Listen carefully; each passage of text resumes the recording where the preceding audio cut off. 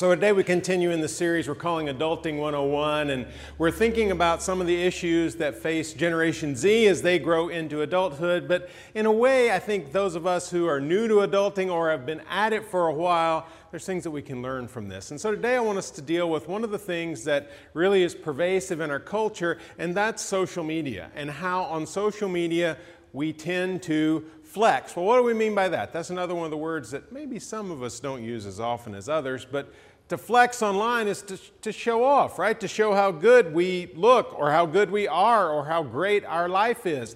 And social media, whichever platform you use, is pretty much built for that, right? So you show pictures of this great new outfit you got, your new car, your new house, your new apartment, your new boyfriend, girlfriend, baby, children, grandchildren, whatever it is you're really proud of, you put a picture on Facebook, right? That's what we do. And what that tends to do is project an image, right? So we project this image of my life is awesome. Now, maybe inside we know it's not quite as awesome as we're trying to make it look, but that's the goal. And so we project this image of everything is super cool and everything is great. Now, what we also do is look on the social media of other people, people that we know, people that are our friends or our family, and we go, man, their life is way more awesome than mine, right? But what are they doing? They're projecting an image too. They're making their life look just a little or maybe a lot better than it really is. But we don't put that through our filter, do we? We just look on their social media and say, man, they have got it so good. And we don't really process the fact that maybe it's not quite as good as they're making it seem. But when we do that, what do? We start to compare my life, what I have, what's going on in my job, my family, my stuff, compared to that person. And it just might feel like we're missing out. It might feel like they've got it so good that I'm missing something important in life. And I might be a little jealous of the life that that person is living. And I might even say, that's not fair, right? What have they done to deserve way more than what I've got? I'm a good person, okay? I'm nice to my family and my friends, and I go to church, and why are they getting all this stuff and my life is not as awesome as theirs? I don't get it. What do we do with that? How do we deal with that? Well, today I want us to think a little bit about that because I think it's really common both for Generation Z and lots of us who have intervened between that generation and the generation that you might find yourself in, and it's something that we face all the time. And one of the ways that we really do deal with that is in terms of money, stuff, okay? The life that I have based on what I have. Let's think about that a little bit today. And I think there are some scriptures that can help us deal with that, a couple passages that we might be able to turn to when we feel like, man, life has not turned out exactly like I wanted it to. I don't have the stuff or I don't have the relationships that I was hoping to have. The first passage that I want us to turn to is found in Hebrews 13. We'll get there in just a second, but Hebrews is a great book. You know, it's an interesting book because it's one of the few books in the New Testament we just don't know who wrote it, right? Because the letters of Paul say, I, Paul, and it lays it out. We know Paul wrote that letter. Hebrews, there's nobody who signs it, nobody who says, this is my letter. We know it's written to early Christian Jews. Okay? It's written by an early Jewish Christian. So, Jewish Christian writing to Jewish Christians. And the writer is laying out, most important, Jesus is the Messiah. That's the clear message of the book of Hebrews from beginning to end. All right? So that's the big picture, but then we have some smaller things that show up. Okay, if Jesus is the Messiah, if Jesus is the one that God has been pointing to from the beginning, how do we live our lives serving this Messiah? Because in some ways, he's not what people expected. So it changes the way that they lived. And so the writer of Hebrews lays that out. And in chapter 13, he talks about first, well, one of the things you got to do is be sexually pure. So he deals with that. And then he begins to think about the stuff that we have. And we find this in verse 5.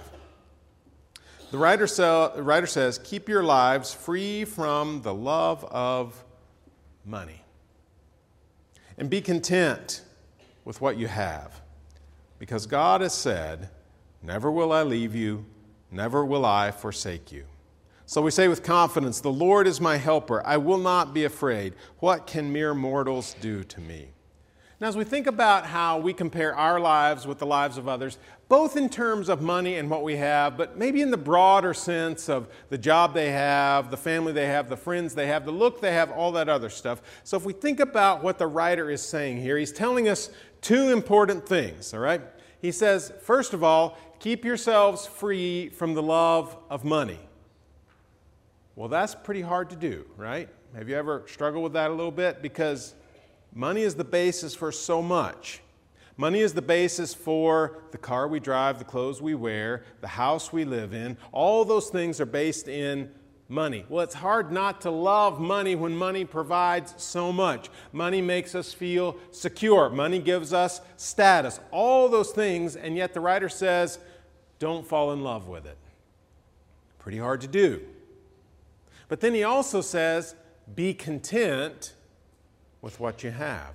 Similar thing, but said just in a slightly different way. So look at what you have and recognize that you do have a lot and be happy with that. Be content with that. Say, that is enough. I think that's really hard for us as Americans, maybe as human beings, but especially as Americans, for us to say. To say, I'm satisfied. I have enough. Because it always feels like no matter how much we have, and again, this could be money, but I think it relates to lots of areas of life, we could always say, I'd like a little more. Okay, I just won the lottery, but I'd like just a little bit more, right? What we have is never really enough to satisfy us because we sort of fallen into believing this myth that more will always be better. But what the writer of Hebrews is telling us is, be content with what you have. Be satisfied with what God has given you. Say to yourself, it is enough. Now, he says all that, and that's all pretty difficult, I think, for us to do because we live in a culture that is so based in what we can get, all right? So I think it's hard for us to say, but then he gives us a little motivation, a little something to stand behind all that, and we got to work through it to really get at what he's saying here. So he says, don't love money, okay? Don't get caught up in that sort of wanting more, always thinking you need more. Be content. Say, I have enough. And then why can we say that? He says it this way. Because God has said, never will I leave you, never will I forsake you. So we say with confidence, the Lord is my helper. I'll not be afraid. So he says, don't love money. Be content. And the way you do that is because God is with you. And at first we say, what does that have to do with anything, right? I mean, first we might want to say, yeah, I get that God is with me, but I'd rather have the cash, okay? Leanne's grandfather was famous for doing this. He had like 29 grandchildren, and he got all these gifts every Christmas. And it got to the point that, what do you get him? Okay, he's got everything he needs, and so this was the days before gift cards. He would get a lot of gift certificates.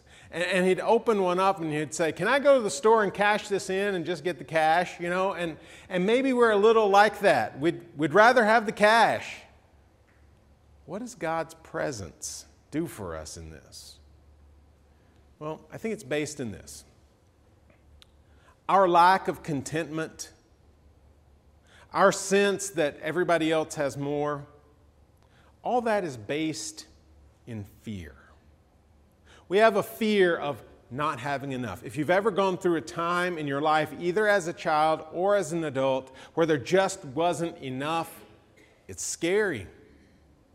We're afraid. Am I going to keep this place to live? Am I going to have enough to eat? Am I going to be able to provide for my family? Are my parents going to be able to provide for me? All that stuff, and we get a little afraid of all of it. And so there's a fear of not having enough. There's a fear that somehow we're going to miss out on an important part of life that other people are experiencing. They're getting the big trip to Europe. I'm not. They just got the new car. I don't. Their house is a lot bigger than mine. I'm missing out. There's a fear that I'm going to live life and I'm going to miss out on what everybody else is experiencing. And so the writer of Hebrews is saying the key here, the key to not loving money and the key to finding contentment is recognizing the presence of God. And here's why. Because God is greater than our fear.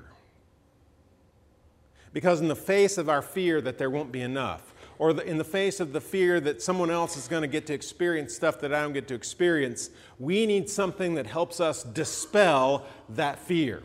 We need a force at work in our lives that can help us overcome the fear that we create in ourselves.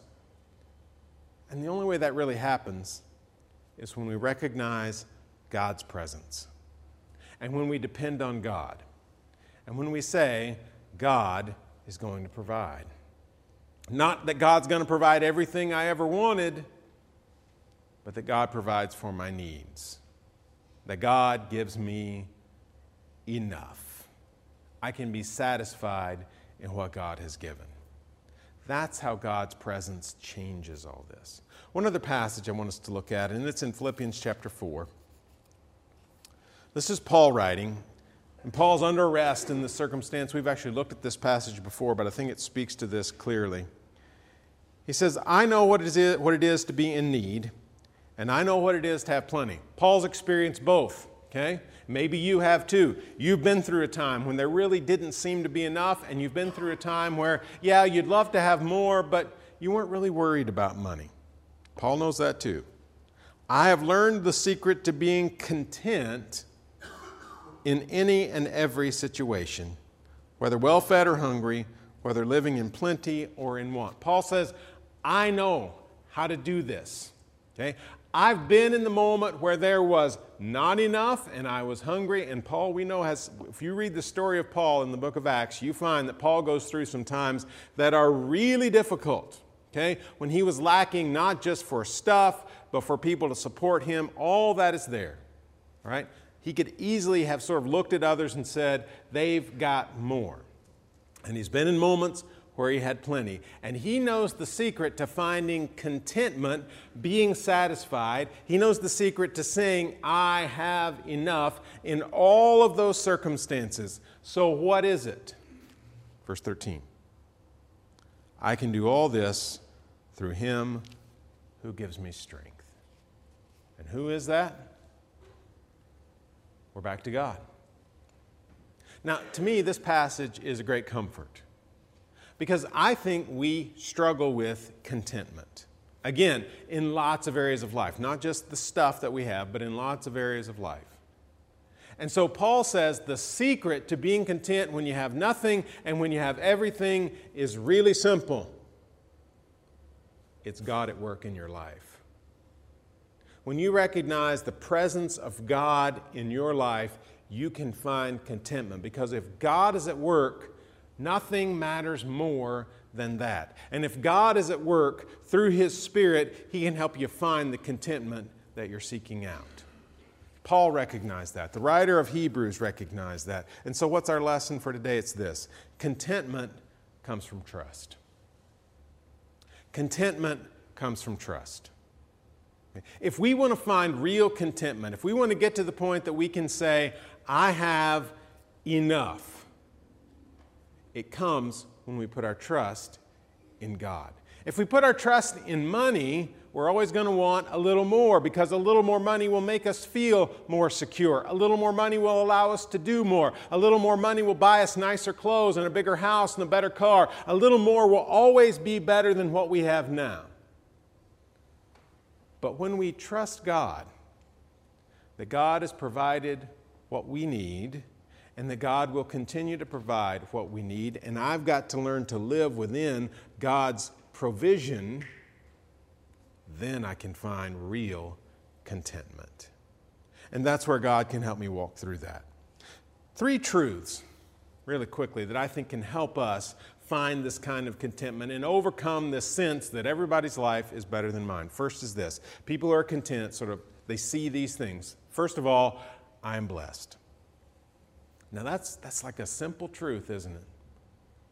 But when we look in our lives and recognize that, it leads to contentment. Now, how many of you is it easy to focus on, rather than what you do have, what you don't have? Real easy for me. Really easy to focus in life on, rather than all this stuff that's going great in life, the stuff that is headed in the right direction, the 1 or 2 things that are sort of messed up at the moment. Where does your attention go? Well, if you're like me, it's not on all the stuff that God is doing for me and all the stuff that's right in the great ways that God has blessed me. It's on these 2, 3 little things that are sort of nagging at me, that I really want to solve, that I can't figure out, that I can't do on my own. Instead of that, if we want to find contentment, we've got to trust God, and that means in part looking at what God has already done and seeing that God has already blessed us in some pretty amazing ways. We all got here some way this morning. Either we had a vehicle of our own that we drove here, or we've got a friend who loves us enough to pick us up and bring us here. Well, that's a blessing. We were all well enough to get here today. Maybe you don't feel great, but you got here. I'm glad. Okay? Most of us had breakfast this morning. There was some food in the house that we ate. And most of us know we're not going to miss lunch. All those things are a blessing. Most of us are here today with someone that we love, or there are people that we were looking forward to seeing when we got here. That's a blessing. Okay? All these things that we could add up and name all day long that we sometimes forget help us to see, I am blessed. Second, this is an important one. Life will never be perfect, but I want it to be. Tough, right? It's not going to be. There's always going to be something that's not exactly right. There's going to be something that someone has that you want that you know you're never going to get. That's just life. There's always going to be something that's not exactly right in the world of relationships. And I'm sorry. Life, relationships, the stuff we have will never be perfect. And the sooner we recognize that, the sooner we can find contentment in what God is already doing in our lives. Okay? If we're expecting perfection, if we're expecting all the worries to disappear, if we're expecting to have all the stuff we've ever wanted, to experience all the things that our friends and family seem to be experiencing, we will always be discontent. But when we recognize, you know what? Life is not perfect, but it can still be great because God has blessed me, then we're on the road to contentment because we're trusting God. And contentment comes from trust. And then the third one, we show our dependence on God in prayer. Okay? When I go to God and say, God, you've blessed me in amazing ways, I'm admitting these blessings are not because of something I've done. Okay? I may have worked hard for some of it, but the truth is still, it's all God's. And God has put us in positions so where we can work, where we can earn. God has put us in positions where we have relationships. God gives us all this, and when I thank God for it, I'm recognizing He's in control, not me. He's given me stuff I never deserved. God has blessed me beyond what I deserve. And when we ask God, we're saying, you know what? I'll never achieve this on my own. You see, contentment comes from trust, and when we're praying, we're expressing our trust in God. When we're praying, we're saying, God, we're just depending on you to provide what we need. And maybe we're asking God to help us find the contentment that we need, okay? Contentment comes from trust. You know, if you get on social media this afternoon, you're going to see somebody flexing, right? You're going to see somebody showing something off that maybe you wish you had. Well, you can avoid all that and just skip all the social media, which most of you aren't going to do. Or you can recognize that God can do amazing things through what may seem like ordinary, almost average lives. Not because there's something lacking, but because even in the ordinary, even in the everyday, God is at work. And when we recognize God at work, we begin to trust. And that trust leads me to be able to say, in terms of my relationships, in terms of my stuff, my money, my job, my friends, I have enough. Let's pray together. God, we are thankful for the way that you've blessed us. We're thankful for the way that you've filled our lives with so many good things. And we confess that we don't always acknowledge that. So God, we're thankful for that, and we ask that you would help us through Christ, who strengthens us, to find contentment in what we have. And God, we acknowledge that we need your help. We ask that you would provide for our needs. And when you provide for our needs, that we would be content with that. And we pray it in Jesus' name. Amen. You know, the greatest gift that we have is Jesus' willingness to die for us on a cross, to start something new in us. And so today, if you're ready to come before him and accept this incredible gift of forgiveness, a changed life here and a changed life for eternity, we'd love to walk with you in that journey of faith and repentance and forgiveness in baptism.